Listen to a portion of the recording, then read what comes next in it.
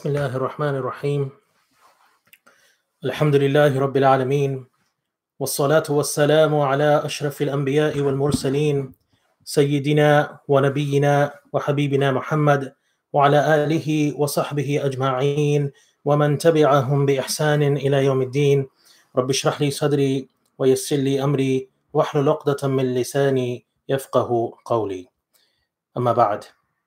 Respected elders, dear brothers and sisters, my young friends, Assalamu alaikum wa rahmatullahi ta'ala wa barakatuh. MashaAllah, it's wonderful to have you join us once again this Saturday evening for session 2 of Refresh for Ramadan. And inshallah, tonight we will be discussing Ramadan in the words of Allah subhanahu wa ta'ala. For those of us who were not able to join us last week, we discussed rethinking Ramadan, because this is most likely going to be a very different Ramadan than what we are accustomed to or what most of us have ever lived through. Therefore, we were having a discussion with regards to what are the changes, or rather, what are the things that will remain the same. So, of course, the mercy of Allah subhanahu wa ta'ala, the forgiveness of Allah subhanahu wa ta'ala, inshallah, will be there. The virtues of Ramadan will continue to be there, inshallah. Ramadan will continue to be a Mubarak, a blessed month, inshallah. But of course, there will be things that will change with regards to our accessibility of the masjid, not being able to go to the masjid. And essentially, the bottom line is that up until now, we have been quite accustomed to depending on others for building our Ramadan experience. But this time, the onus is falling upon us to build our own Ramadan and not be perhaps so dependent on others this time around, inshallah.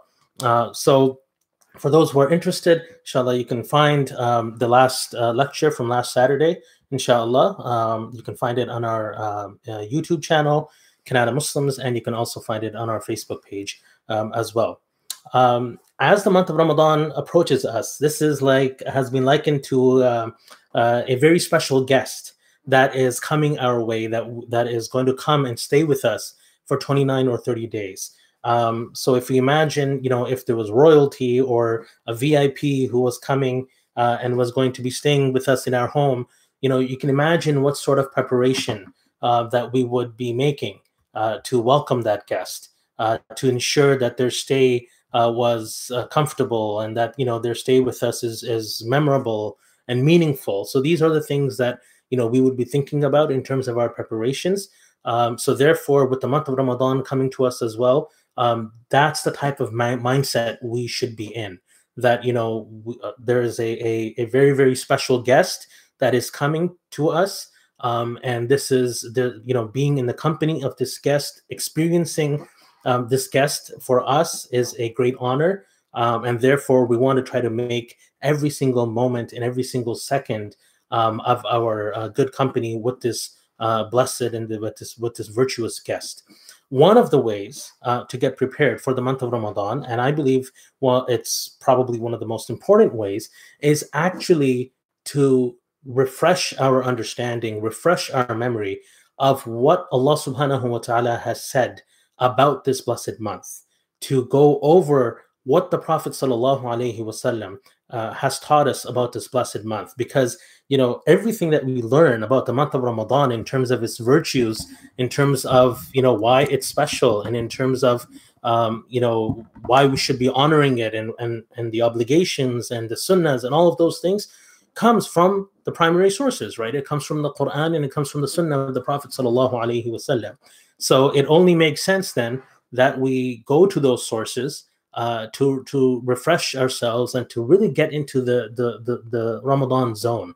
SubhanAllah, a few weeks ago, about a month or so ago, a good brother in the community, mashallah, may Allah subhanahu wa ta'ala protect and preserve him, approached me privately and said, okay, what advice do you have for Ramadan? And I said, well, honestly, I don't really have much to offer. There's others who are much more knowledgeable, much more experienced. But personally, what I like to do is, before Ramadan comes around, is really to, go over the ahadith of the Prophet sallallahu alaihi wasallam with regards to Ramadan, and go over the verses of the Quran, of course, as well. Go through the tafsir and just really, develop or rekindle that appreciation for this time that is coming to us. Because if you are used to having someone special visit you regularly, after some time you might even not realize, or you may forget what makes them special. What is so special about being in their company, because it's human nature that once we get used to something, right, we start taking it for granted, right? Isn't that the case? That when, we are accustomed to a blessing of Allah subhanahu wa ta'ala, we are accustomed to a certain occurrence that starts happening regularly, then, we start taking it for granted, and maybe we don't value it as much. So that's why I feel that it is really important that we go back to the primary sources and redevelop that excitement and that that zeal and that love for the month of Ramadan by going through the words of Allah subhanahu wa ta'ala and the teachings of the Prophet and the practice of the Prophet sallallahu alaihi wasallam during this blessed month. So inshallah, that is what we're going to be doing today, and we will be going over the words of Allah subhanahu wa ta'ala with regards to the month of Ramadan. So the mention of the month of Ramadan, and especially fasting and the things associated with Ramadan, comes in Surah Al-Baqarah. Okay, so the second chapter of the Quran, in verse 183, in ayah number 183, is where Allah subhanahu wa ta'ala brings in the first mention, the first dhikr of the month of Ramadan, and it starts off with the fasting. Allah subhanahu wa ta'ala says, أعوذ بالله من الشيطان الرجيم يا أيها الذين آمنوا كتب عليكم الصيام كما كتب على الذين من قبلكم لعلكم تتقون. And this verse starts with يا أيها الذين آمنوا. And one of the hints that we get from that is that this verse was revealed, this command was revealed in Medina after the hijrah of the Prophet sallallahu alaihi wasallam. And this is a general principle. Most of the time, it is generally said that the verses that start with Ya ayyuhan nas, O people, were generally revealed during the Meccan period when the Prophet sallallahu alaihi wasallam was living and residing in Mecca. And Ya ayyuhal ladhina amanu verses generally, doesn't necessarily have to be in every single instance, but generally were revealed in Medina or in the Medinan phase after the hijrah of the Prophet sallallahu alaihi wasallam, after the migration from Mecca to Medina. So at first, there was no fasting specified in Mecca when the Muslim community was establishing itself. So the month of Ramadan existed. However, there was no obligatory fasting in the month of Ramadan at that time. And then, but rather, however, the Quraysh, right, so the people of Mecca, used to fast on the day of Ashura, right, on the day of the 10th of Muharram, for atonement of their sins. And the Prophet sallallahu alaihi wasallam would also fast on that day, but of course he would be doing it for Allah subhanahu wa ta'ala. Aisha radiallahu anha relates that كان يوم عاشوراء تصومه قريش في الجاهلية وكان رسول الله صلى الله عليه وسلم يصومه فلما قدم المدينة صامه وأمر بصيامه فلما فرض رمضان ترك يوم عاشوراء فمن شاء صامه ومن شاء تركه. So the Prophet ﷺ used to fast on the day of Ashura, and after arriving in Medina, after the month of the fasting of Ramadan became obligatory, then the fasting of the day of Ashura was let go. However, it was considered optional, and whoever wanted to fast on that day would fast on that day, but it was not a requirement. Now, this command of fasting in the month of Ramadan came 18 months after the hijrah, right? And that is when this verse was revealed, and the fasting of Ramadan became mandatory on all believers. However, this fasting did evolve a bit. Inshallah, we'll talk about that a bit later on. Now, Allah subhanahu wa ta'ala says, after Ya ayyuhal ladhina amanu, kutiba alaykum as-siyam, right? Kutiba. So it has been written for you. It has been prescribed for you. And it's interesting that Allah subhanahu wa ta'ala, uses the word kutiba for this psalm, for this fasting, meaning that it has been written and it has been prescribed. Now, Allah subhanahu wa ta'ala knows best as to the actual, exact wisdom for using the word kutiba, but it could be, and Allah knows best, but it could be to emphasize the importance, right? So you think of it as a prescription or a remedy, because matters that are extremely important are the matters that are written down. And things are more serious when they are written. And there's, I was thinking about this, I was reflecting upon this, and there's only, a few commands in the Quran in which Allah subhanahu wa ta'ala has used the word kutiba. Kutiba alaykum idha hadara ahadakum al-maut, for example. So with regards to, wills, that, it's important to write down, your instructions with regards to your bequest and, your estate before you die, before you pass away. Kutiba alaykum al-qisas, right? So retribution and punishments with regards to, serious crimes. That is something which Allah subhanahu wa ta'ala used the word kutiba for. So again, Allah subhanahu wa ta'ala knows best as to the exact reason or the wisdom behind the use of that term, but think of it, as a prescription. And subhanAllah, I like to think of fasting as an annual prescription, right? It's a prescription with that repeats itself every year. It's not a one-time prescription. We have one-time prescription, for example, the Hajj, right, which is a one-time obligation. But then we have annual prescription. So this Ramadan fasting is an annual prescription, and Allah, out of His wisdom and His knowledge, knows that this is something that we need. This is something that we need once every 11, 12 months, right? Otherwise, if we do not practice this, right, and of course, those who are not able to are excused and have other options available to accommodate them. But generally, Ramadan fasting, right, is something which we need. And this is a reminder also that all of the obligations that Allah subhanahu wa ta'ala has put upon us and all the prohibitions He has put upon us are for our own benefit. If a person does not practice upon the guidance of Allah and His Messenger sallallahu alaihi wasallam, does not take the prohibited to be prohibited, does not take the obligatory to be obligatory, then they are only harming themselves. It is not going to harm Allah subhanahu wa ta'ala. They are going to harm only themselves. So this is an annual prescription. Now, the next word we find is kutiba alaykum as-siyam, right? That the prescribed upon you has been the fasting, and that is how it is generally translated. When we say Sawm or we use the plural Siyam, we say fast and fasting, but it has a much broader meaning, because literally what it refers to is abstinence, to refrain from something. To refrain for something is to engage in Sawm. So for our ummah, for this nation of Prophet Muhammad sallallahu alaihi wasallam, for our times, this refers to abstaining from food, abstaining from drink, and abstaining from physical intimacy, right? In its ultimate form.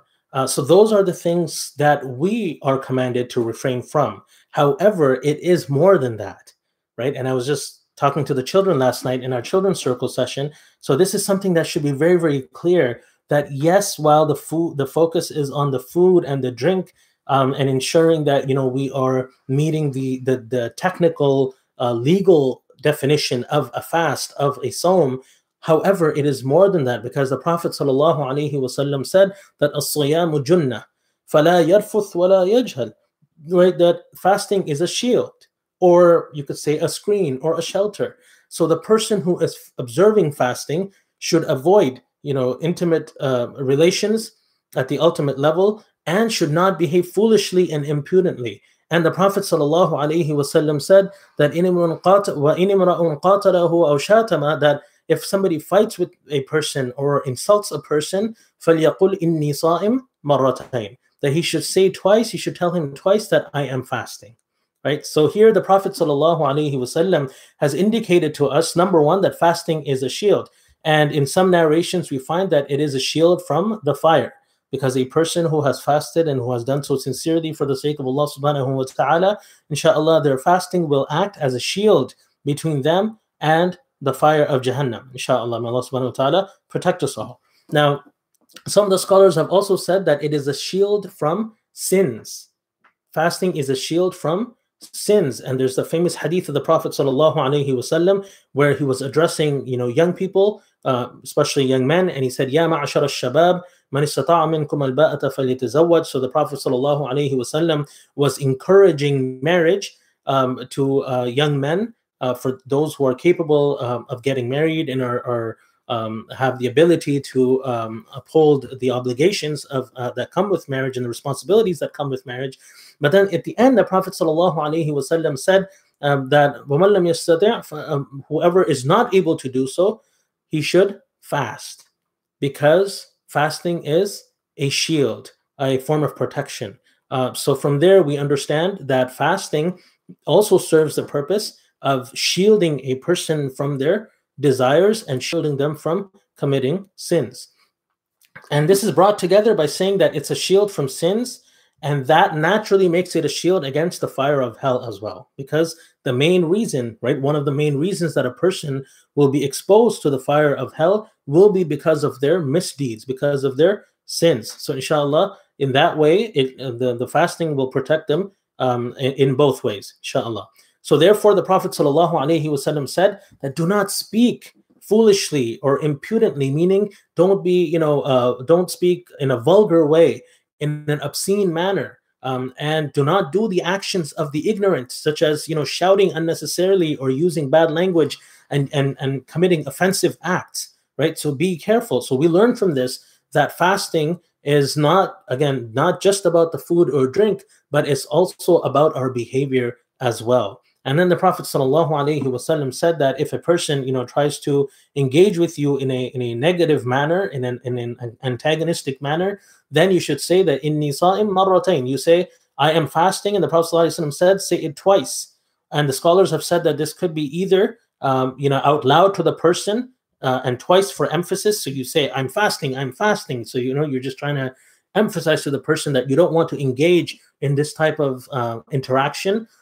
Or it could be within themselves as well, to restrain oneself. So you say to yourself, it's your inner voice, saying to yourself that inni sa'im, I'm fasting, and therefore you're trying to restrain yourself. Or it could be both. So you say inni sa'im once to the person that is trying to engage with you in a negative manner, and you say it to yourself as well, so that you remind yourself that you are fasting and that you do not, you restrain yourself from responding in a negative manner, inshallah. So this is what we learn with regards to fasting. Now, Allah subhanahu wa ta'ala says, it's interesting, right? I mean, Allah subhanahu wa ta'ala could have just given us the command that, Ya ayyuha alladhina amanu kutiba alaykum as-siyam la'allakum tattaqun, right? He could have just said that. But Allah subhanahu wa ta'ala added a very important part in saying, kutiba alaykum as-siyam kama kutiba ala alladhina min qablikum, as was prescribed upon those, or prescribed on those before you, right? So Allah subhanahu wa ta'ala is telling us that this act of fasting, this obligation, is not something which is new for us. It's not something which is a new type of obligation for us, but rather this was something that has been prescribed on people before us as well. And some of the mufassirun, the commentators of the Quran, state that this refers to the people of the book, while others say that fasting was prescribed upon all the nations since the time of Sayyidina Adam alayhi salam. Now Allah subhanahu wa ta'ala knows best, but it appears that this is a very important form of worship towards Allah subhanahu wa ta'ala, and definitely we are not the only ones who have been commanded to practice it, and it was prescribed to nations before us as well. And we find that fasting is a crucial element of all the divine religions, and of course some aspects may be different, but in terms of how it is done, but the concept is the same, and that is to say that without fasting, it appears that no human being can develop spiritually. No human being can develop fully spiritually without fasting, because the purpose of religion is to reconnect human beings with the Lord, and fasting is a major part of that. And we find that the method of fasting, fasting exists, but the method is different in other faiths. For example, you have in the Jewish faith, you have Yom Kippur, the fast of the Day of Atonement, which is a 25-hour fast, where there is no eating, there's no drinking. From what I understand, no leather shoes can be worn, no bathing, no washing, no perfumes and lotions, no marital relations. And then, of course, in Christianity as well, we have the fasting of Lent, the 40 days, and then that form of fasting involves leaving something which a person normally enjoys, and it could be a type of food, for example. So there are different types of fast that we find, and of course in Surah Maryam as well, we find instances, actually two instances, of the fast. That was the fast of no talking, right? And this is something which was done in the past. I mean, you can say it's two instances, or at least one in Surah Maryam and other places as well. But we find that basically we learn from the commentators that perhaps that was another form of worship as well, that people were fasting, and their fast was actually not to talk. And whenever, for a certain period of time, and whenever I think about that, I wonder, that whether it would be useful perhaps for us to practice that type of that practice as well. Of course, in for this ummah, it is not a religiously sanctioned action. So if a person goes without talking for an extended period of time, it will not count as a fast. Of course, they will protect themselves most likely from saying things which are perhaps sinful or which are bad. So they will be rewarded in that sense. But just fasting with no talking, that is not something which is established in the religion of Islam today. So that is not something that we can practice or that we need to practice as a part of fasting. But it was just an example to say that in the previous religions as well, that the previous different, I shouldn't say previous religions, but rather in the different versions of Islam that came in the past, that the various prophets of Allah brought, there were similar concepts, but their execution or the way of doing them was different. So now Allah subhanahu wa ta'ala mentioning that fasting has been prescribed to others before us, this could be a form of encouragement for us or strengthening to us, either to say that, if it seems difficult, don't worry, because others before you also had to do it. So it is not something that, that is being sent to be made a difficulty for you. And it also could be a form of encouragement as well, that, others have done it in the past, and therefore you should be able to do it as well, inshallah. Now, Allah subhanahu wa ta'ala gives us then the main purpose of fasting. And this is actually very important to know for all of us, because, when we embark upon doing something, we need to know what the objective is.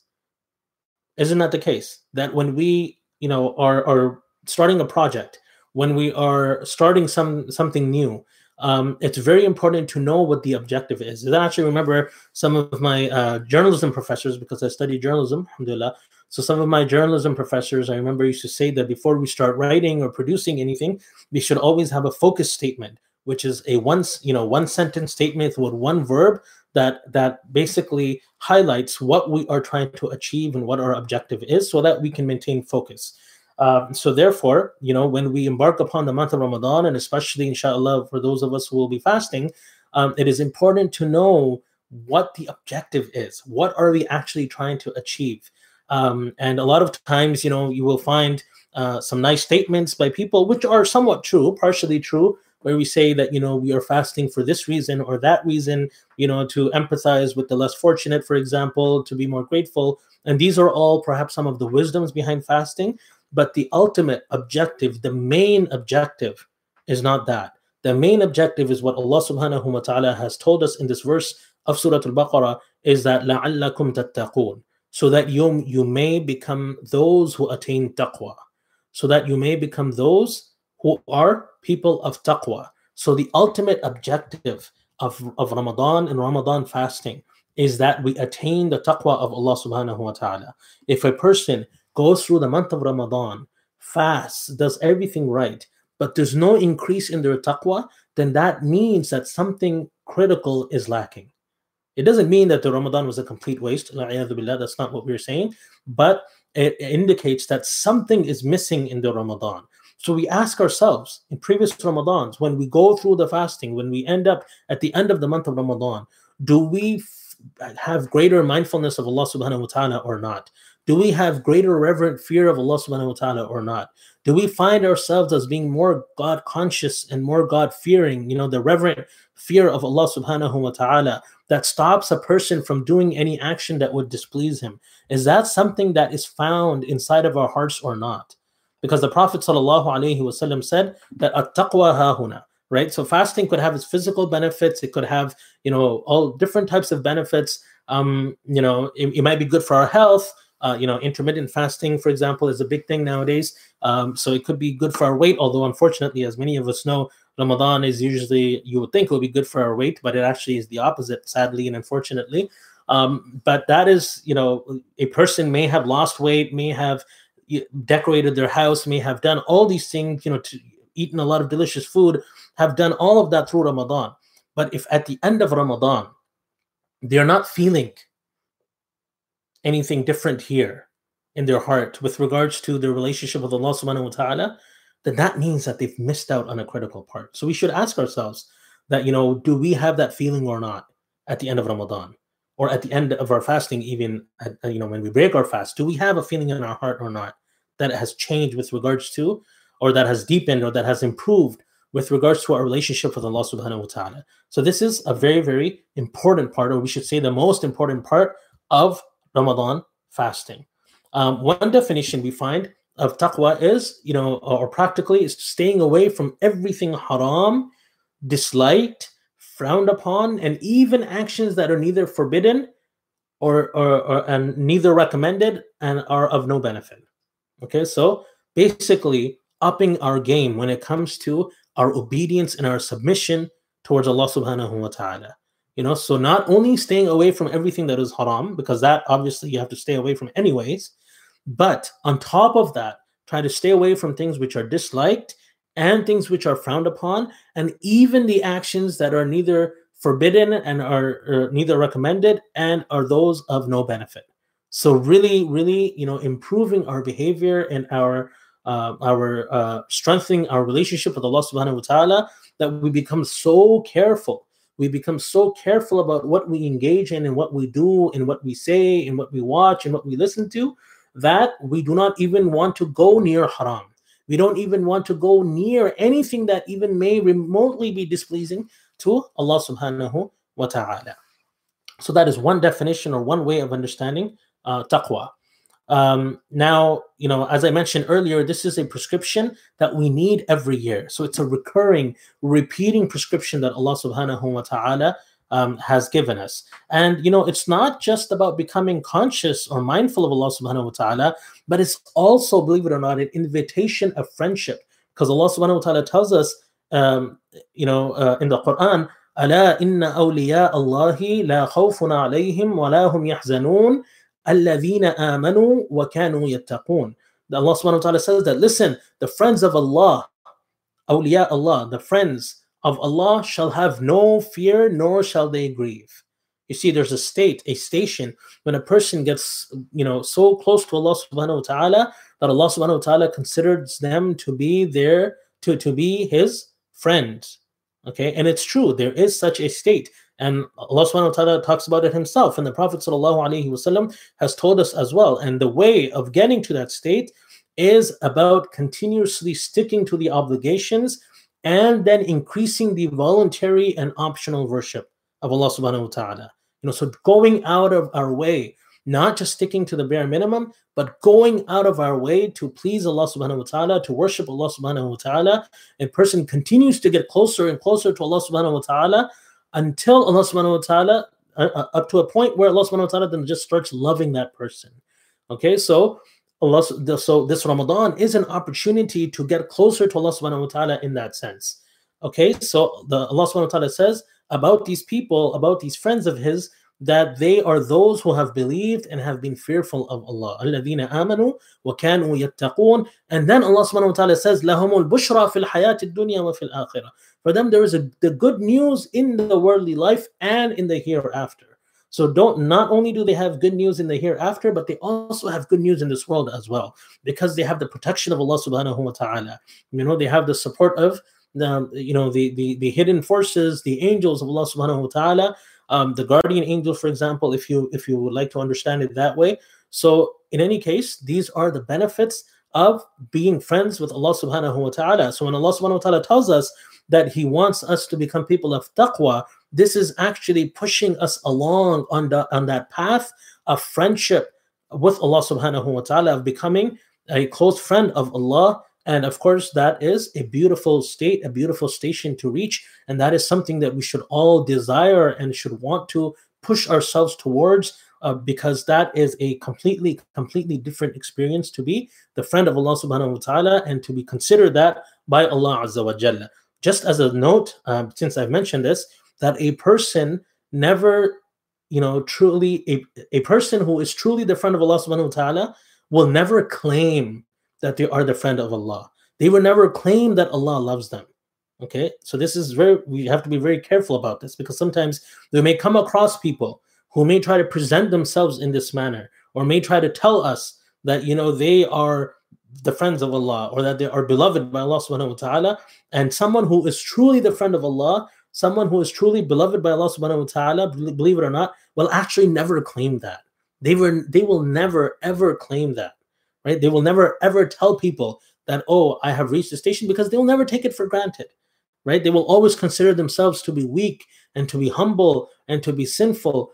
But it is in that state that Allah subhanahu wa ta'ala will love them, because of their humility and their commitment and their devotion to Him. So just as a side note, keep that in mind, that anyone who portrays themselves as a friend of Allah, who portrays themselves as being very pious, of being very close to Allah, is doing the exact opposite of what is required by someone who is pious, or someone who is beloved to Allah subhanahu wa ta'ala, and someone who is close to Allah subhanahu wa ta'ala.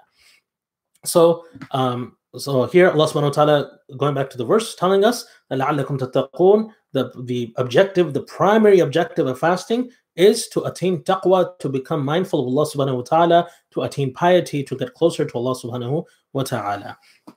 Now, the wisdom behind the fasting could be, Allah knows best, that we stay away from that which is normally halal, and we do that only for Allah subhanahu wa ta'ala.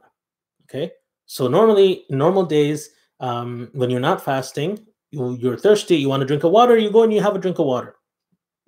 Up until now, there's no difference of opinion on the permissibility or halalness of water. Alhamdulillah. Okay, you don't need halal certified water. So water is halal. Alhamdulillah, it's pure. You're thirsty, you go and you drink it, and there's no issue, right? You want an apple, you want to have a snack, and you're hungry. There's absolutely no prohibition as long as the food is halal. It's perfectly fine. But when we're fasting, that which is halal becomes haram upon us, and it's only for Allah subhanahu wa ta'ala. So we train ourselves to think twice before doing something. Maybe it has happened to you, but I know it happens to me. You start fasting in Ramadan, and then the first day or two, you get thirsty, you feel like going to the kitchen, you feel like going to the water cooler, getting a drink of water, getting a snack if you get hungry, and then all of a sudden, you have to think twice, and you say, oh, okay, yes, I'm fasting. You have to remind yourself. And vice versa, after Ramadan, when you're no longer fasting, you start thinking twice. You say, oh, should I drink or not? Oh, yes, okay, it's the day of Eid, or it's the day after Eid, and I'm not fasting right now. Unless you're fasting in the month of Shawwal, of course, the 6th fast of Shawwal. So we train ourselves to think twice before doing something. And what does this do? This builds consciousness of Allah subhanahu wa ta'ala, because we start asking ourselves, am I allowed to do this? What is Allah going to think about this? So we learn to hold back and pause and think before we do something, and consider whether it is pleasing or displeasing to Allah subhanahu wa ta'ala.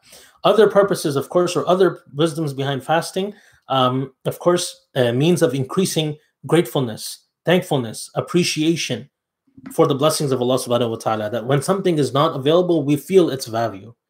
When something is not available, we feel its value. When something is with us all the time, we have access to it all the time, we lose its value, right? We don't see it in the same way anymore because human nature, we start taking it for granted. Okay, so subhanallah, I remember this, I probably mentioned this before, but 2008, alhamdulillah, I was gone for Hajj, came back, and within 15 days, right at the end of 2008, December 31st, I had stomach pain, and I had to go. It was appendicitis and had surgery. They took my appendix out. Alhamdulillah, everything went okay. But of course, like with any other major surgery, you're not allowed to eat for a few days. And subhanallah, I still remember that the first solid I had was a slice of bread with peanut butter. Okay, a slice of bread with peanut butter. And that was the first thing I ate after 2 or 3 days or whatever it was. And man, that slice of of bread with peanut butter never tasted that good. That taste, that appreciation, the way I savored every single bite of that toast with peanut butter. I never did ever before that or even after that, right? Because the appreciation was so much greater because I'd been deprived of solids of food for 2 or 3 days. And this was the first thing that I got to eat, and just the taste of it and everything about it was just so awesome. It was just so beautiful and so delicious. Alhamdulillah. So when we are deprived of something, then it increases our thankfulness and appreciation. So fasting also does that. It also breaks our desires and bad habits, because the hunger forces the mind away from evil, right? When a person is hungry, and it's feeling like they're starving, the mind doesn't really go towards doing evil and committing sins and doing other things, because the first thing you want to do is just get rid of the hunger first, right? And then when you eat and you're full and satisfied, and then that's when the desires start growing. So it is also a form of training ourselves and breaking our desires, especially our evil desires. And of course, the kindness and empathy towards the less fortunate, because it gives us an opportunity to experience how those who do not have enough to eat feel, right? And that is also one of the wisdoms. But remember, it is not it's not the objective of fasting, but it is one of the possible wisdoms, one of the things that we should take from fasting. And of course, it is also a means of the forgiveness, of attaining the forgiveness of Allah subhanahu wa ta'ala, because the Prophet sallallahu alayhi wa sallam said that man sama ramadana imanan wa ihtisaban ghufira lahu ma taqaddama min dhanbi, that a person, whoever fasts through the month of Ramadan with faith, with iman, with faith, wahtisaban, and with perfect faith and with expectation of reward from Allah subhanahu wa ta'ala. So we should have that good hope from Allah subhanahu wa ta'ala. The Prophet ﷺ said, غُفِرَ لَهُ مَا تَقَدَّمَ مِنْ ذَنْبِهِ. It is going to, they will be forgiven for all of their past sins.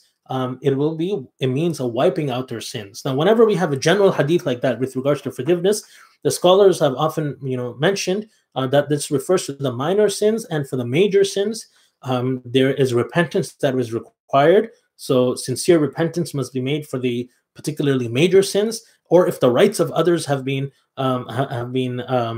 taken, or people have been wronged, then those have to be repaired as well, and there must be reparations for that in one form or the other, in order for one to attain complete forgiveness from Allah subhanahu wa ta'ala. But nonetheless, there is great virtue, and fasting is a great means of attaining the forgiveness of Allah subhanahu wa ta'ala. Right? So basically, don't let your fasting just make you hungry or thirsty for 15 hours, 15 and a half hours, or whatever it's going to be, but act in such a way that it will increase your taqwa and make you worthy of attaining the forgiveness of Allah subhanahu wa ta'ala, inshallah. The next verse, in the next verse, Allah subhanahu wa ta'ala tells us, أَيَّامًا مَعْدُودَاتٍ, and he mentions fasting, right? The purpose of fasting, all of those things that we just discussed. Allah subhanahu wa ta'ala tells us that these are a limited number of days. This is for a fixed number of days or a few number of days, right? So it's 29 days, 30 days, no less, no more. So this was perhaps seen as a big commandment, because remember, up until then, people were essentially just fasting on the day of Ashura, right? So there was no major month of fasting. So this 29, 30 days seems like a lot, but Allah subhanahu wa ta'ala is perhaps saying as a form of consolation to the believers that it's just a few days. It's not like you have to fast for the rest of your life. It's not like you have to fast for the entire year. You are just fasting for 29 or 30 days. So don't stress over it. It's gonna pass, inshallah, and make the best of it, and don't be too don't take it as too heavy of an obligation. But it also serves another purpose, and that is that it's a reminder to us that the days of Ramadan are limited and few. So don't let them slip by. Yesterday, for the children, I was giving the example of a shopping spree. When a person wins a shopping spree at a store, I was selling them Toys R Us because they're kids, but pick any store that you like to shop at, or a mall, and you win a shopping spree. When a person wins a shopping spree, they have a limited amount of time. They don't tell you like, oh, you have a week, or you have a month to go and pick up whatever you want. A shopping spree normally is only 2 minutes, 10 minutes, whatever, a limited amount of time. So what do people do? They go and they run They run down the aisles with their cart, filling it in. First of all, they're planned beforehand, because normally it's not a surprise. They'll know that they're going for the shopping spree. So they're going to plan beforehand to make sure that they're going to be picking up the things that they actually want, number one. Number two, when the time comes and the doors open and they're allowed to go free, they're not going to waste their time, reading things and walking slowly and looking around, spending time on their phone and being distracted. No, they are going to be picking up the things that they want because they know that the clock is ticking. So Allah subhanahu wa ta'ala tells us that, this is a limited number of days. So do not let them slip by. Do not let them slip by, because subhanAllah, last year we were wondering, are we going to see Ramadan again or not? And then it seems like inshallah, we will make it to the month of Ramadan, inshallah. Allahumma ballighna Ramadan. Inshallah, we'll make it to the month of Ramadan. And when it comes, then it's a great blessing and it's a limited amount of time. So don't waste it. Just be as efficient as possible in really doing the things that are going to be most beneficial, because once it's gone, and you don't know if you're going to get it again or not. So value it like it's something that's tremendously, extremely, extremely valuable. Okay, so ayyam ma'dudat. Then Allah subhanahu wa ta'ala tells us the injunctions with regards to those who are ill or those who are on a journey, right? فَمَنْ كَانَ مِنْكُمْ مَرِيضًا أَوْ عَلَى سَفَرٍ فَعِدَّةٌ مِنْ أَيَّامٍ أُخَرٍ. Or وَمَنْ كَانَ مَرِيضًا أَوْ عَلَى سَفَرٍ. No, sorry, there's two mentions. So the first one is فَمَنْ كَانَ مِنْكُمْ مَرِيضًا أَوْ عَلَى سَفَرٍ. Yes. فَعِدَّةٌ مِنْ أَيَّامٍ أُخَرٍ. So Allah subhanahu wa ta'ala tells us that whoever is sick or is upon a journey, then the prescribed number should be made up from other days. Okay, so essentially, if someone is sick, now what does sick mean? Okay, what is marid? So severe sickness, meaning that when coupled with fasting, it will cause harm to the person or increase their sickness. Okay, so we're referring to severe sickness. Every effort should be made, of course, to manage that sickness and fast if possible. Okay, and mashallah, tabarakallah, that's what I've seen, especially with many of our elders, subhanallah, because mashallah, they have fasted most of their lives.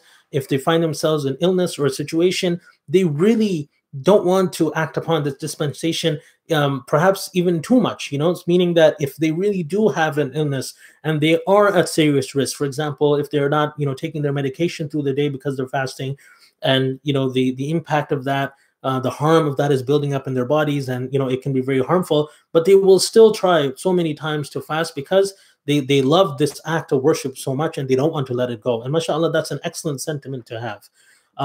So it's not a dispensation that should be taken easily or carelessly, that I'm just sick, I have a slight cold or something, and it's okay, I'm not going to fast. So it shouldn't be we shouldn't have an approach of carelessness towards this.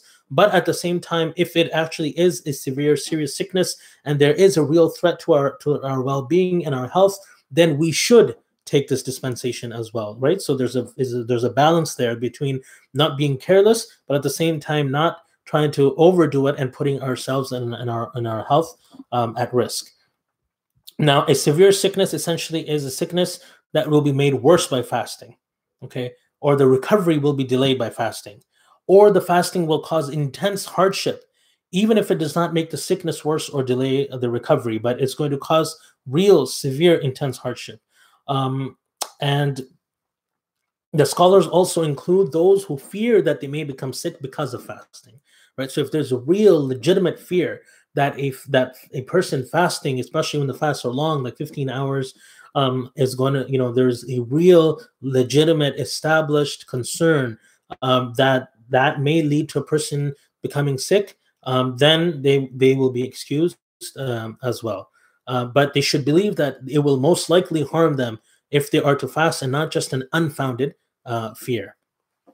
Imam An-Nawawi rahmatullahi alayhi said that with regard to the fasting, to the person who is slightly sick and who does not suffer any obvious hardship, it is not permissible for her to break their fast. There's no difference of opinion among us concerning that. This is the words of Imam An-Nawawi rahmatullahi alayhi. So, we should know that yes, there is an avenue available, because you see, all of the commands of Allah subhanahu wa ta'ala, they are practical, and they are for those who are able to do them. And for whoever is not able to do them safely, and there's real risk of harm, then of course there are other alternatives that Allah subhanahu wa ta'ala has given. So we always have a way. Sometimes people ask when we have open houses at the masjid, for example, or with regards to fasting, people who are not Muslim, they are curious. A lot of times they ask, well, what about, a person, if they're not able to kneel, for example, they're not able to bow when they're praying, what do they do? So of course we have, a dispensation. So a person who's not able to, who has pain, maybe was not able to go in sujood, who's not able to bed down, they can sit and they can offer their salah, right? Even the person who's not able to sit up can offer salah while laying down. So there's always a way. Similarly for fasting as well, yes, we should all fast when fasting is obligatory upon us. But if we have a serious issue, with regards to our health and our well-being, then Allah subhanahu wa ta'ala has given us this opportunity that that we fast on other days, right? Equal number of days on other days, meaning when we are feeling better, perhaps the illness has passed, or maybe the days are shorter and we are able to handle it, then we make up the fast at that time. And the journey has also been mentioned, right? So one excuse is for the person who is sick or who is at risk of becoming seriously sick due to fasting. And the other is for a person who is upon a journey. So now these words, فَمَنْ كَانَ مَرِيضًا أَوْ عَلَى سَفَرٍ, right? So this distinguishes a person on a journey from a regular traveler traveling short distances. Okay, so if you are commuting, and most people are probably not commuting right now due to the situation, but normally, if someone is just commuting to and from work and school, they're not really travelers, right? They're just commuting. They're not actually traveling on a journey. So this doesn't apply to them. But the distance that the scholars have mentioned is the same when that allows a person to shorten their prayers, or some will say when their prayers should be shortened, and that is a distance of approximately 48 miles or 77 kilometers, give and take, but generally approximately in that range. So when a person is intending to travel in that distance, then they are considered to be travelers. And therefore they may be excused from fasting if they are traveling and they would like to avail of that dispensation. If a person is traveling and staying in a city for some amount of time, and again, most likely will not be happening right now, but if a person is traveling and staying in one city for consecutive days, then according to the Shafi'i and the Maliki schools, it would be for a minimum of 4 days. So if you plan to stay for 4 days in a city in one place, then at that point, you are up until that point, you're considered a traveler, from what I understand. And then after that, you will no longer be a traveler. In the Hanbali school, from what I understand, is for more than 4 days. Okay, so in the first case, if you're staying for 4 days, then you are considered a traveler. And then in the Hanbali school, if you're staying for more than 4 days, you would not be considered a traveler. And in the Hanafi school, if you're staying for more than 15 days, so up to 15 days or up to these numbers that are mentioned, you are considered a traveler. But if you intend to stay for longer than those periods of time, then you are no longer a traveler, and therefore you will have to then complete the fast as you would normally do. And this is from what I understand. Allah subhanahu wa ta'ala knows best. And for 3 of the 4 imams of fiqh, there's also the condition that you are not traveling for sinful purposes. They say that if you're traveling and if you have intentions of traveling for something haram, then you cannot avail of this dispensation that you do not have to fast, and that you can make up your fast later. And this will only be for people who are traveling without any evil intentions. So that is for the person who is traveling. It is not required, right? If a person is traveling and they feel like they can still fast, then they are perfectly allowed to go ahead and to continue their fast. But if a person feels that it will become difficult, or they just want to avail of this dispensation, then they are able to do that according to the conditions which we have just discussed. Other valid excuses, of course, would be pregnancy, breastfeeding, if it is going to potentially harm the child or harm the mother, or old age, infirmity, right? So any situation that can present serious harm or that can cause serious harm to a person, then in those cases, a person can choose to not fast in Ramadan and then try to make up those fasts later when the days are shorter. And if they're not even able to do that, then of course there is a payment that they can make, inshallah, which or feeding the poor that can be done, inshallah, which we will discuss shortly. In all these cases, so travel, illness, pregnancy, breastfeeding, or in cases where sisters are not able to fast due to the mercy of Allah subhanahu wa ta'ala, it has been made forbidden in certain cases. In all of these cases, except old age, you should try to make up the fast later, unless it is not possible due to illness. Okay, so unless it is not possible due to illness, fasting should be, the fasting that is missed should be made up. And if it cannot be made up, then expiation will be paid. And according to 3 of the 4 Imams of fiqh, you must make up the fast before the next Ramadan. And otherwise, you will have to make up and pay the expiation. Okay, so you would have to do both. So there's great incentive to make up the missed fast before the next Ramadan comes around. And indeed, that was a practice of Aisha radiallahu anha, that she would make up her missed fast in the month of Sha'ban before Ramadan came along. Okay, so we should really try that if we have any fast that we have missed and we are now capable of fasting, we should try to make up those fasts before the next Ramadan comes along.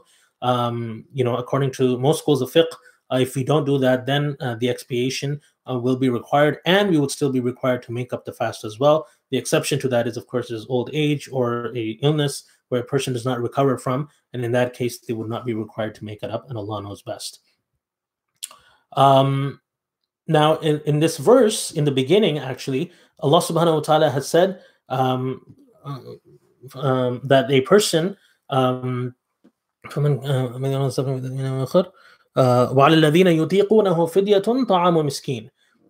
those who have strength on them is a ransom, the feeding of a poor person. And Allah subhanahu wa ta'ala says that فَمَنْ تَطَوَّعَ خَيْرًا فَهُوَ خَيْرٌ لَهُ وَأَنْ تَصُومُوا خَيْرٌ لَكُمْ إِن كُنْتُمْ تَعْلَمُونَ. Then whoever does good voluntarily, that is better for them, and that you fast is better for you if you know. And this is one of the evolutions in fasting. So in the early days, the believers, in the early days, okay? So, if you're just reading the Quran and the meaning, be careful that you don't confuse yourself here. So in the early days, the believers had the option of not fasting and feeding the poor instead. But that option was abrogated by the following verse, which we're going to discuss.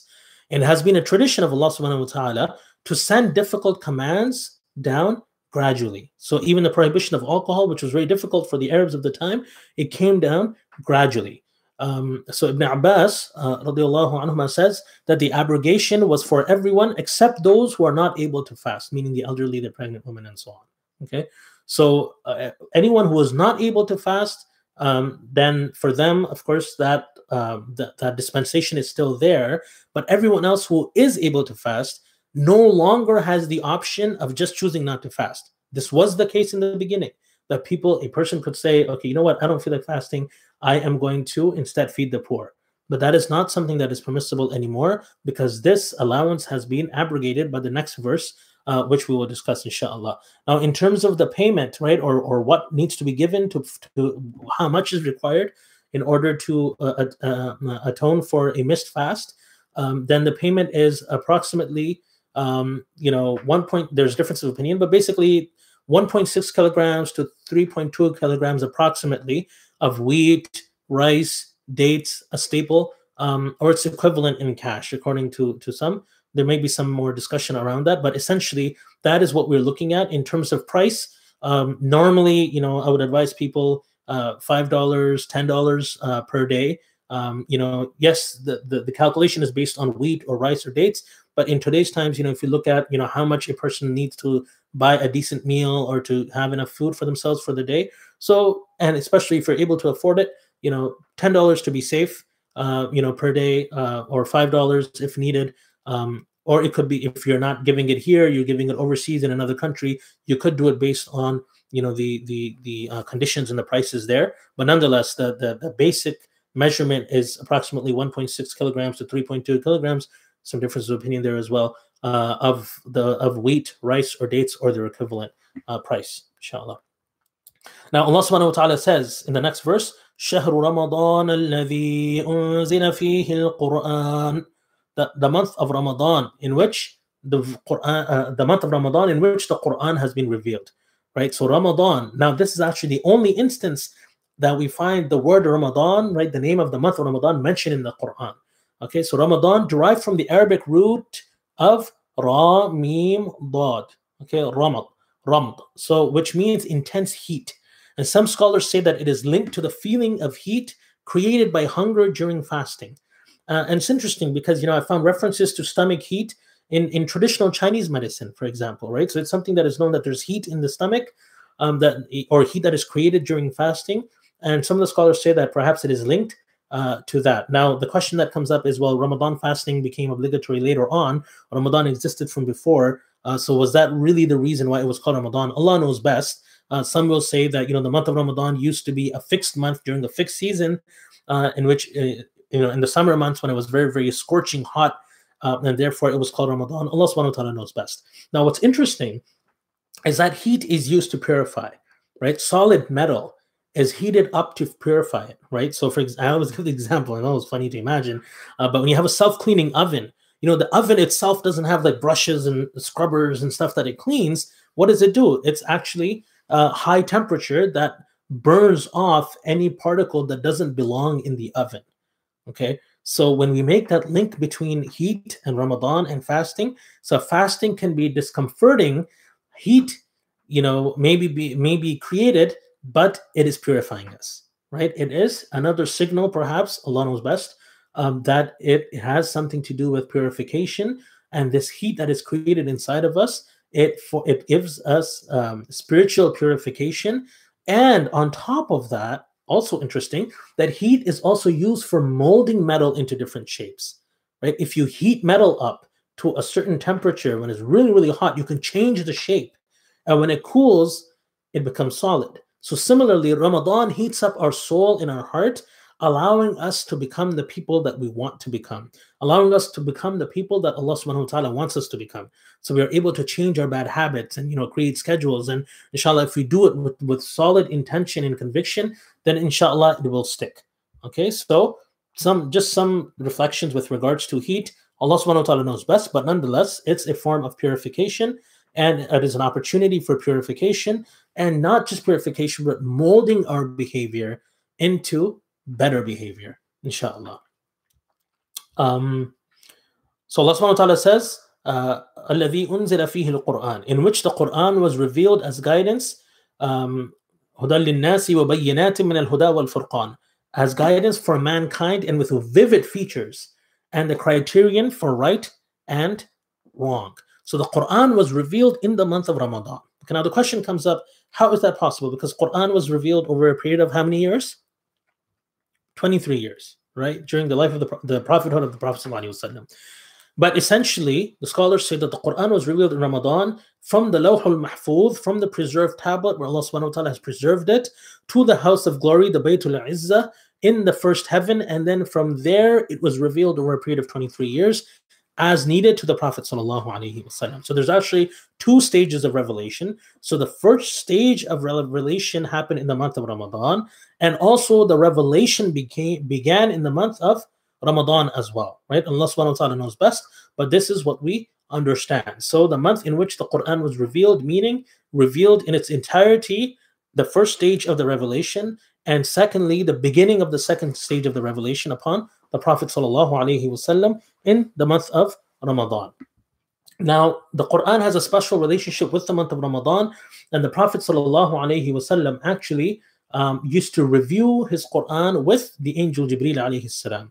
And Abu Hurairah radiallahu anhu relates, and this is recorded in Sahih al-Bukhari, that Jibreel used to review the Quran with the Prophet ﷺ once every year, and he reviewed it with him twice in the year in which he passed away, meaning in Ramadan. Okay, so this is good practice for us, for anyone who has memorized the Quran or whatever portion of the Quran you have memorized, to review it, and review it with someone else if possible, right? So read it yourself, but also try to review it with someone else as well, so that we can practice upon the sunnah of the Prophet ﷺ as well, that you recite to someone, they listen to you, and then you recite, they recite to you and you listen to them as well, inshallah.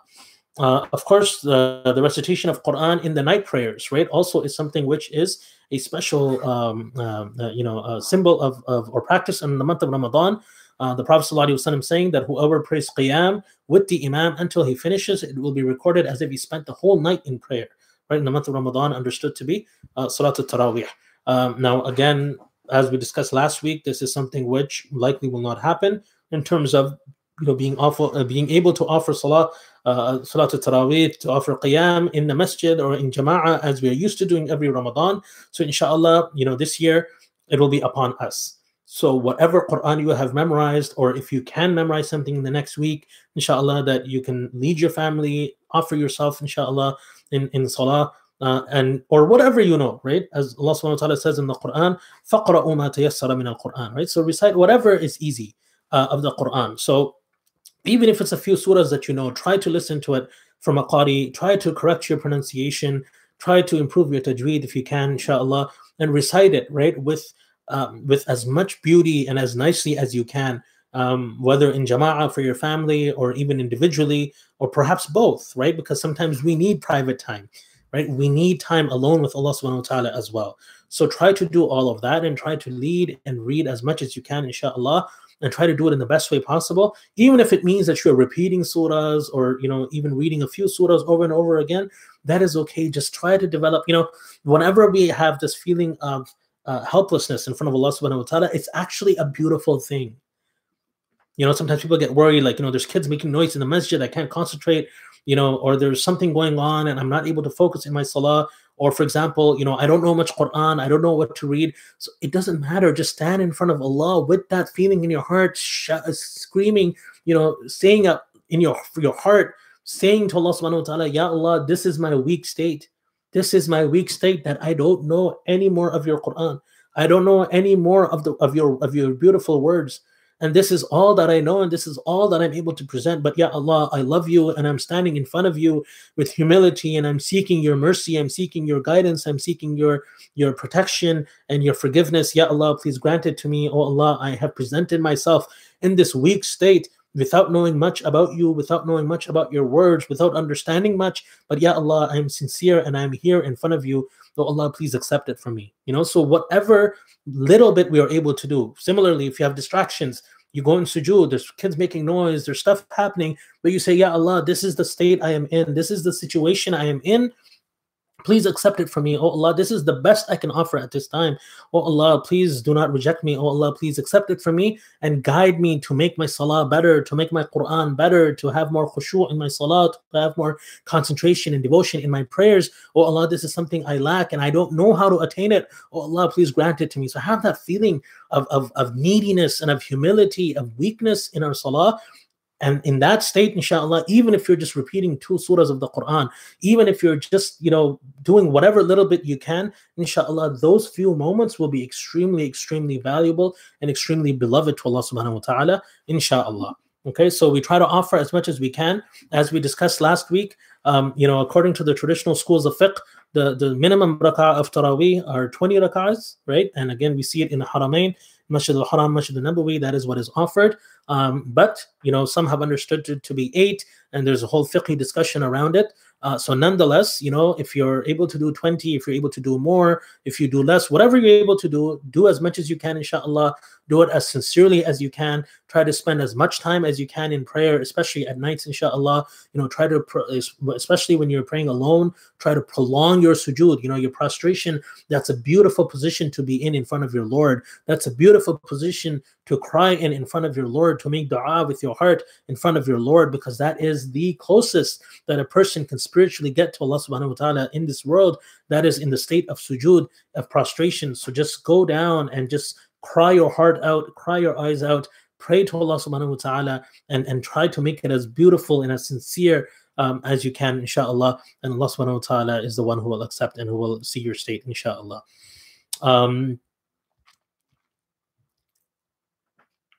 So going forward, Allah subhanahu wa ta'ala then repeats similar words as the previous verse with regards to those who are ill and those who are travelers. So basically everyone who is capable has to fast now. This is obligatory upon a person who is sane. So a person who is insane, fasting is not, obligatory upon them. If their sanity comes back, then they will be required to make up for their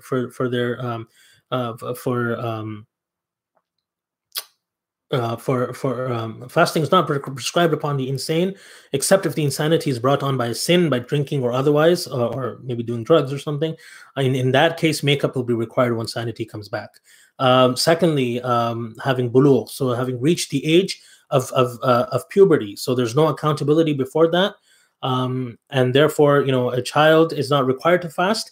However, the scholars have said that it's good to advise children, encourage them to fast when they're 7, if they have the ability, the power to do so, and if it's safe for them. And then at 10, really sort of get them to do it, just like prayer. So at the age of 10, really encourage them and discipline them if they need to be disciplined in a nice way, of course, like the prayer, because of course this is one of the obligations that Allah subhanahu wa ta'ala has put upon us. But in any case, always to do it with gentleness and with love, inshallah, so that our children do not end up hating the commands of Allah subhanahu wa ta'ala because of their negative experiences and negative feelings, but rather, it is something that they are encouraged to do in a loving manner, and therefore it is something that they grow up as loving, inshallah, once they grow older. The intention is very important. So intention must be made before Fajr, right, before the morning, and during every night of Ramadan. The Prophet ﷺ has said that whoever does not determine to fast before Fajr will have no fast. Okay, so it's very important that we intend to do acts of worship, especially obligatory ones, inshallah. You don't have to verbalize your niyyah. You don't have to say it out loud. Your niyyah is essentially to know in your heart, right? So if you've planned the night before, if you have the intention that, yes, I'm going to fast, or you have the intention I'm going to fast every day of Ramadan, inshallah, and especially in the morning, the night before, you have that thought, you have that intention inside of your heart, that resolve, then inshallah that will be sufficient. And, you don't have to say it out loud. If a person eats by mistake, the Prophet ﷺ said, if whoever forgets that he is fasting and eats or drinks, then let him complete his fast, for the one who fed him and gave him to drink was Allah. Okay, so if you generally, the scholars say, if you see someone who is fasting, and then they're fasting and then they're eating or drinking, it's good to remind them gently that you should try, you remind them nicely that they are fasting and that they stop fasting and that they stop eating and drinking. But there's an exception, perhaps, that if someone is ill or weak and they have forgotten that they're fasting and they're eating, then let them eat. Let them eat, because this is Allah subhanahu wa ta'ala who has, as the Prophet said, for the one who fed him and gave him to drink was Allah. So Allah subhanahu wa ta'ala arranged this, that they forgot. You can't do it purposely, of course. You can't purposely forget and say, oh, I forgot, because then you're not really forgetting. But if someone has forgotten and they are in need of energy or strength and they're having a hard time fasting, then let it go, and don't necessarily remind them. But generally, you should remind people nicely, of course, that that they are fasting, and of course, don't do that purposely yourself. In the next verse, Allah subhanahu wa ta'ala tells us, so far we've talked about fasting, we've talked about taqwa, we've talked about limited number of days, we've talked about illness and travel, we've talked about the month of Ramadan, the revelation of the Quran. Then Allah subhanahu wa ta'ala tells us at the end of these commands, Allah subhanahu wa ta'ala tells us that Allah subhanahu wa ta'ala wants ease for us. يُرِيدُ اللَّهُ بِكُمُ الْيُسْرَ وَلَا يُرِيدُ بِكُمُ الْعُسْرَ. Allah wants ease for you and does not want hardship for you. Okay, so the intention of Allah subhanahu wa ta'ala, the purpose is not to make this hard for us, but Allah subhanahu wa ta'ala wants ease for us, does not want hardship for us, and that is why He has offered these exceptions and these dispensations to make this practically easy for us. And all of this, Allah subhanahu wa ta'ala tells us, وَلِتُكْمِلُوا الْعِدَّةَ, and all of this so that you may complete the number of days. وَلِتُكَبِّرُوا اللَّهَ عَلَى مَا هَدَاكُمْ وَلَعَلَّكُمْ تَشْكُرُونَ, and so that you may proclaim the takbir of Allah subhanahu wa ta'ala, the greatness of Allah subhanahu wa ta'ala for having guided you, and that you may be grateful. So first, لَعَلَّكُمْ تَتَّقُونَ, so directly related with fasting was to attain taqwa. That's the number one objective. And then here at the end of it all, Allah subhanahu wa ta'ala tells us that we are to proclaim the greatness of Allah subhanahu wa ta'ala, which is what we do on Eid, of course, with the takbirat. And then Allah subhanahu wa ta'ala also telling us that we should be grateful, right? So taqwa and then glorifying Allah subhanahu wa ta'ala, and being grateful. So these are some of the objectives that we find from the injunctions with regards to fasting. Now, Allah subhanahu wa ta'ala says, after all of that, turns towards dua. وَإِذَا سَأَلَكَ عِبَادِي عَنِّي فَإِنِّي قَرِيبٌ. Beautiful verse, right? Allah, of course, all the verses of the Quran beautiful, but especially touching, Allah subhanahu wa ta'ala says, and when my servants ask you about me, referring to the Prophet sallallahu alaihi wasallam, addressing the Prophet sallallahu alaihi wasallam, when my servants ask you about me, say, right? Or no, I am near. فَإِنِّي قَرِيبٌ أُجِيبُ دَعْوَةَ الدَّاعِ إِذَا دَعَانِ. I am near, I respond to the call of one who prays to me. So they should respond to me. فَلْيَسْتَجِيبُوا لِي وَلْيُؤْمِنُوا بِي لَعَلَّهُمْ يَرْشُدُونَ. That, so they should respond to me and have faith in me so that they may be on the right path. Right? So Allah subhanahu wa ta'ala is telling us that He is close. Right? When we ask, where is Allah? We ask about Allah subhanahu wa ta'ala. إِذَا سَأَلَكَ عِبَادِي عَنِّي فَإِنِّي قَرِيبٌ. I am near. I respond to the call. So they should respond to me, have faith in me, so that they may be on the right path. Right? Allah subhanahu wa ta'ala expressing closeness to His servants, right? Telling us that we should ask, we should respond to Allah subhanahu wa ta'ala. Allah subhanahu wa ta'ala is near.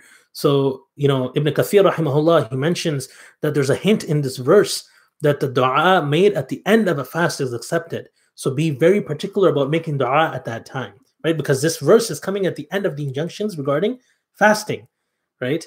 There are a few more injunctions that are going to come afterwards, but the clear injunctions, the detailed injunctions with regard to fasting are here. And then here we find Allah subhanahu wa ta'ala mentioning dua, right? So make dua, follow the commandments of Allah subhanahu wa ta'ala, have faith. And as Ibn Kathir rahimahullah mentions, a hint here that dua at the end of the fast is accepted. So really value that time. That time when everyone's getting ready for iftar and the food is being prepared and there's a mad rush, that time is actually a very valuable time for making dua. So try to prepare beforehand. First of all, don't make the iftar too fancy. Like, it's nice, mashallah, to enjoy the blessings of Allah subhanahu wa ta'ala, but don't make it a burden for yourself and for your family, right? So be easy, especially with the brothers who are at home, right? Those who are used to having, mashallah, their wives cook for them and present food, have mercy. Have mercy on your family members. Let them enjoy, let your wife, let your, whoever is working in the kitchen, or if it's vice versa, right? If the husband is cooking, that happens as well. Also, have mercy on your family members. Give them an opportunity as well to be rested and to worship Allah subhanahu wa ta'ala. Of course, feeding family members and others is a great act of worship as well, no doubt, with sincere intentions. But be easy on each other. Don't be too demanding. Don't be constantly, commanding and demanding all different types of food and, things which are difficult. Be kind, be compassionate, be simple, because this is also from the sunnah of the Prophet sallallahu alaihi wasallam.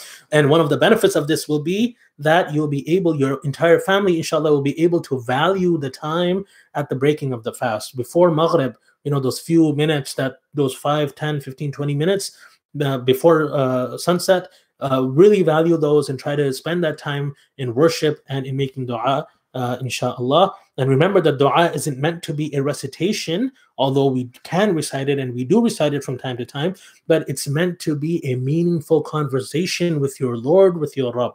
So make it a meaningful conversation that comes from the heart, right? Don't worry too much about rote memorization and recitation. And of course, I'm not trying to diminish the value of the sunnah du'as or the du'as that are found in the Quran. They're very good if you can learn them and if you understand their meaning. That is beautiful. MashaAllah, alhamdulillah, that's wonderful. But don't just make it about rote memorization or just reciting du'as. Make it a meaningful conversation, words that come from your heart and in which your heart is engaged, your mind is engaged, and you have, a feeling that you are talking to your Rabb and that you are expressing your true situation in front of your Lord. With regards to dua, amongst the etiquettes, to abstain from haram food, clothing, and earnings, because this is something that can impact the acceptance of dua.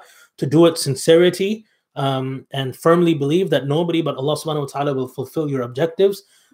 Performing a good deed prior to the making of dua and mentioning this in the course of your dua. What could be greater, than fasting in the month of Ramadan? If you're capable of doing so, then mention that in your dua and try to do it at the end of your fast, inshallah. to make wudu right before the dua, to be in a state of wudu, to face the qibla, to sit as you sit in the prayer, in salah, to praise Allah subhanahu wa ta'ala at the beginning and at the end of the dua, to convey salawat upon the Prophet sallallahu alaihi wasallam in your dua, to spread out both hands, to raise both the hands up to the shoulders, to make them high, to sit with humility and respect, to mention one's helplessness and dependence, to mention the beautiful names of Allah subhanahu wa ta'ala, to have presence of heart and mind, and have a high hope of acceptance of dua, to repeat your dua, to make it regularly and repeatedly, and don't be impatient over the acceptance of dua. Don't be like, I've been making dua for so long, Allah never accepts my dua, Allah subhanahu wa ta'ala never gives me what I want. Don't have this type of attitude towards your dua. Continue to make dua and continue to be patient, and know that Allah subhanahu wa ta'ala, inshaAllah, will give you what is best when it is best. What you want when you want may not be best for you in Allah's knowledge and wisdom. So be patient and know and hope and be convinced that inshallah Allah subhanahu wa ta'ala will grant you whatever is best for you whenever it is best for you. And if what you are asking for, when you are asking for it, if that is the best for you, then inshallah Allah subhanahu wa ta'ala will grant it to you. But if He's not granting it to you, and you may not understand why, it may be a very difficult situation, but just know that Allah subhanahu wa ta'ala knows best and knows better than certainly what we know. In the last verse, Allah subhanahu wa ta'ala talks about what has been made lawful in terms of intimate relations. And Allah subhanahu wa ta'ala mentions a betrayal that was happening. And Imam Qurtubi mentions in its tafsir that there's an indication that there was something which is not permissible in terms of intimate relations, which was forbidden at one point. And that is the case because we find a hadith of the Prophet ﷺ, Imam Bukhari relates on the authority of Bara ibn Azib radiallahu anh, that in the early days, the permission to eat and to drink and have marital intimacy were allowed on the condition that one doesn't sleep after breaking the fast. So it was allowed, not in the fasting, but after the fast, but on the condition that one doesn't sleep after breaking the fast. And a post-iftar nap would render these unlawful. Subhanallah. Okay, so it was actually difficult before, because if a person fell asleep, after breaking their fast, then their next fast essentially would start right then. So some of the companions ran into difficulties.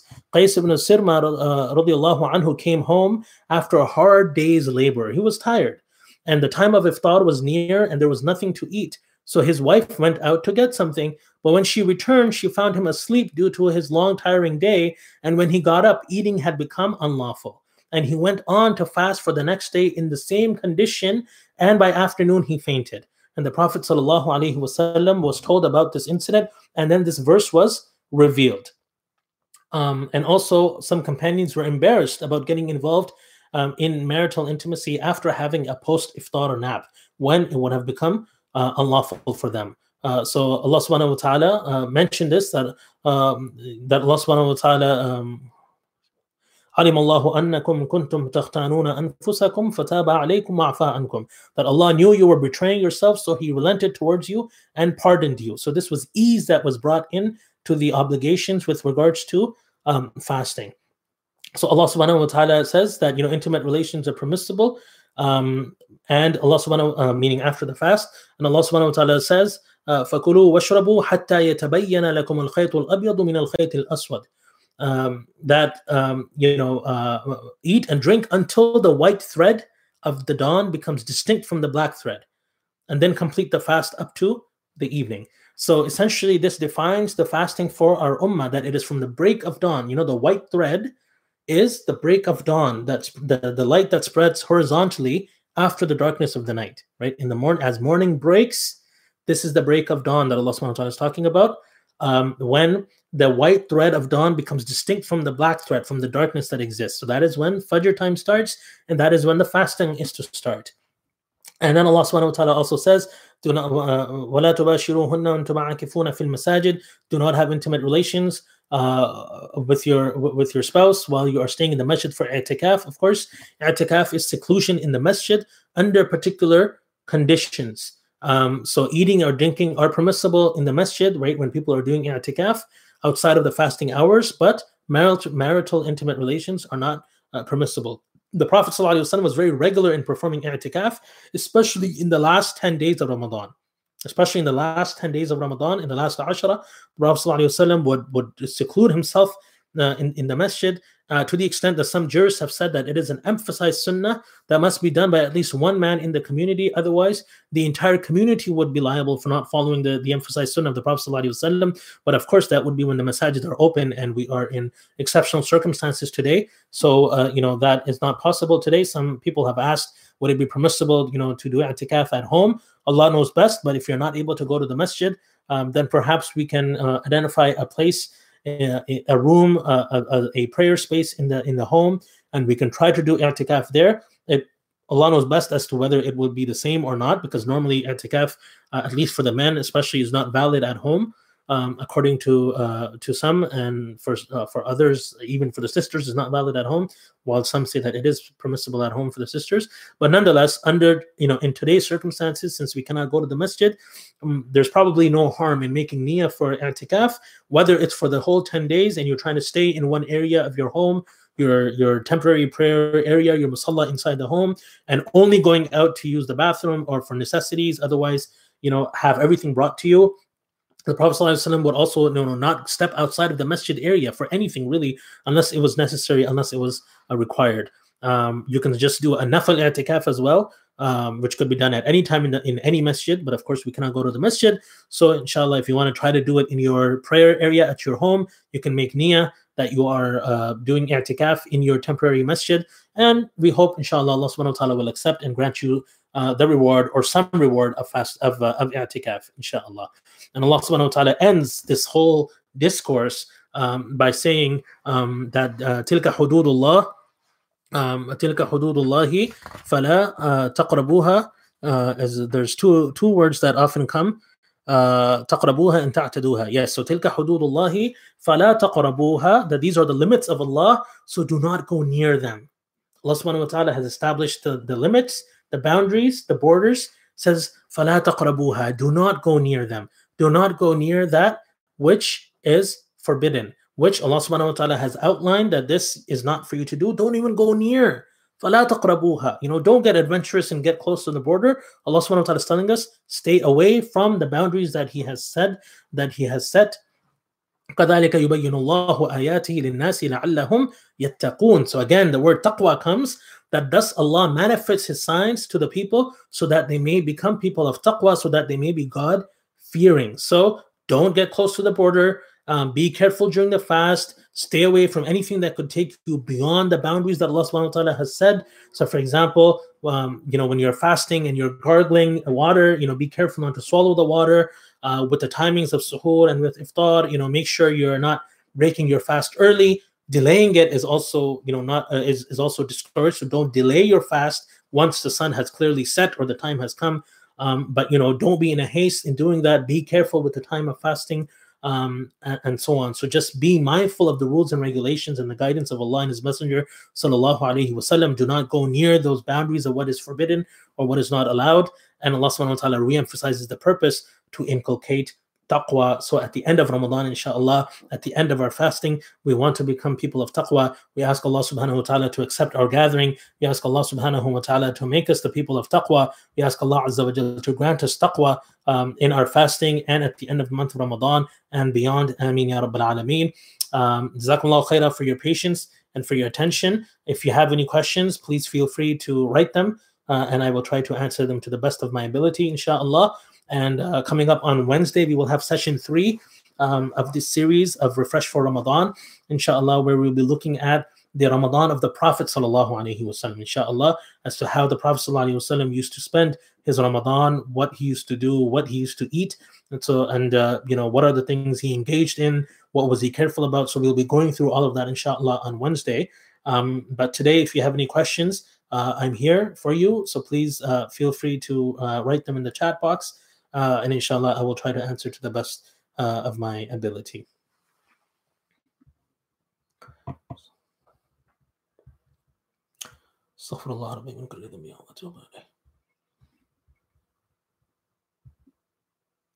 Practically speaking, it's good to look at the timings, look at the calendars, try to create a schedule, inshallah.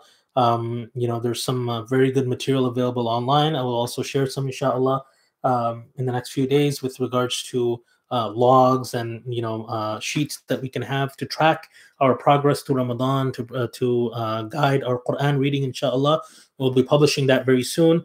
A recommendation as to how much to recite every day, so that inshallah we can all have at least one Quran that we finish in the month of Ramadan. Hopefully more if we can, inshallah, but at least one, so that at the end of Ramadan we can have a dua for Khatm al-Quran, inshallah, collectively online. So that is something, inshallah, we'll be releasing in terms of guidance or suggestions on what to recite and how much to recite each day, inshallah. As a general principle, if we recite, in most prints, depending on which mushaf you have, but here, I have the 15 line mushaf with me, which is a common one, and you have the Arabic script, but we also have the Urdu type of script as well. So there's different versions, but nonetheless, there are 15, 16 lines normally. If we try to recite, so one juz usually has approximately 20 pages. Okay, so if after every salah we try to recite, 4 pages or so approximately, we will likely complete one juz a day, one part a day, or if we increase it a little bit, we can do a little bit more than one, inshallah, and that way, by the end of Ramadan, we will have completed the entire Quran. Okay, so after every prayer, if we just focus on reciting 4 to 5 pages of the Quran, inshallah, most chances are that by the end of Ramadan, we will be done, inshallah. But nonetheless, we will be releasing a recommended schedule that you can practice, inshallah. We ask Allah subhanahu wa ta'ala to accept and to make this month easy for us. So no questions. I think everyone is good. Jazakumullah khair, everyone, for joining us and for your dua and your well wishes. I ask Allah subhanahu wa ta'ala to protect you, to protect your family members, to grant health and protection to all of your loved ones. May Allah subhanahu wa ta'ala grant halal rizq and open the doors of halal provision for all of us. Ameen ya Rabbil Alameen. May Allah subhanahu wa ta'ala forgive us for all of our shortcomings. May Allah subhanahu wa ta'ala increase us in our taqwa. May Allah subhanahu wa ta'ala increase us in our love for Him and for this blessed month of Ramadan, for His words, for all of the deeds that bring us closer to Him. We ask Allah subhanahu wa ta'ala to purify our hearts and to really, really grant us the best Ramadan ever. I know everyone is thinking that this Ramadan is going to be different. Yes, most likely it will be different, but don't equate different with bad. Don't equate different with being negative. We have good hopes from Allah subhanahu wa ta'ala that inshallah this will be a different Ramadan, but it will be a good Ramadan. And inshallah, if Allah wills, it could even be one of the best Ramadans that we have, inshallah, even without the masajid, even though we will be missing the masajid. But inshallah, we should have good hopes from Allah subhanahu wa ta'ala that this will be a good Ramadan, and be positive about it, inshallah. Wa jazakumullahu khaira. سبحانك اللهم وبحمدك نشهد أن لا إله إلا أنت نستغفرك ونتوب إليك سبحان ربك رب العزة عما يصفون وسلام على المرسلين والحمد لله رب العالمين والسلام عليكم ورحمة الله وبركاته.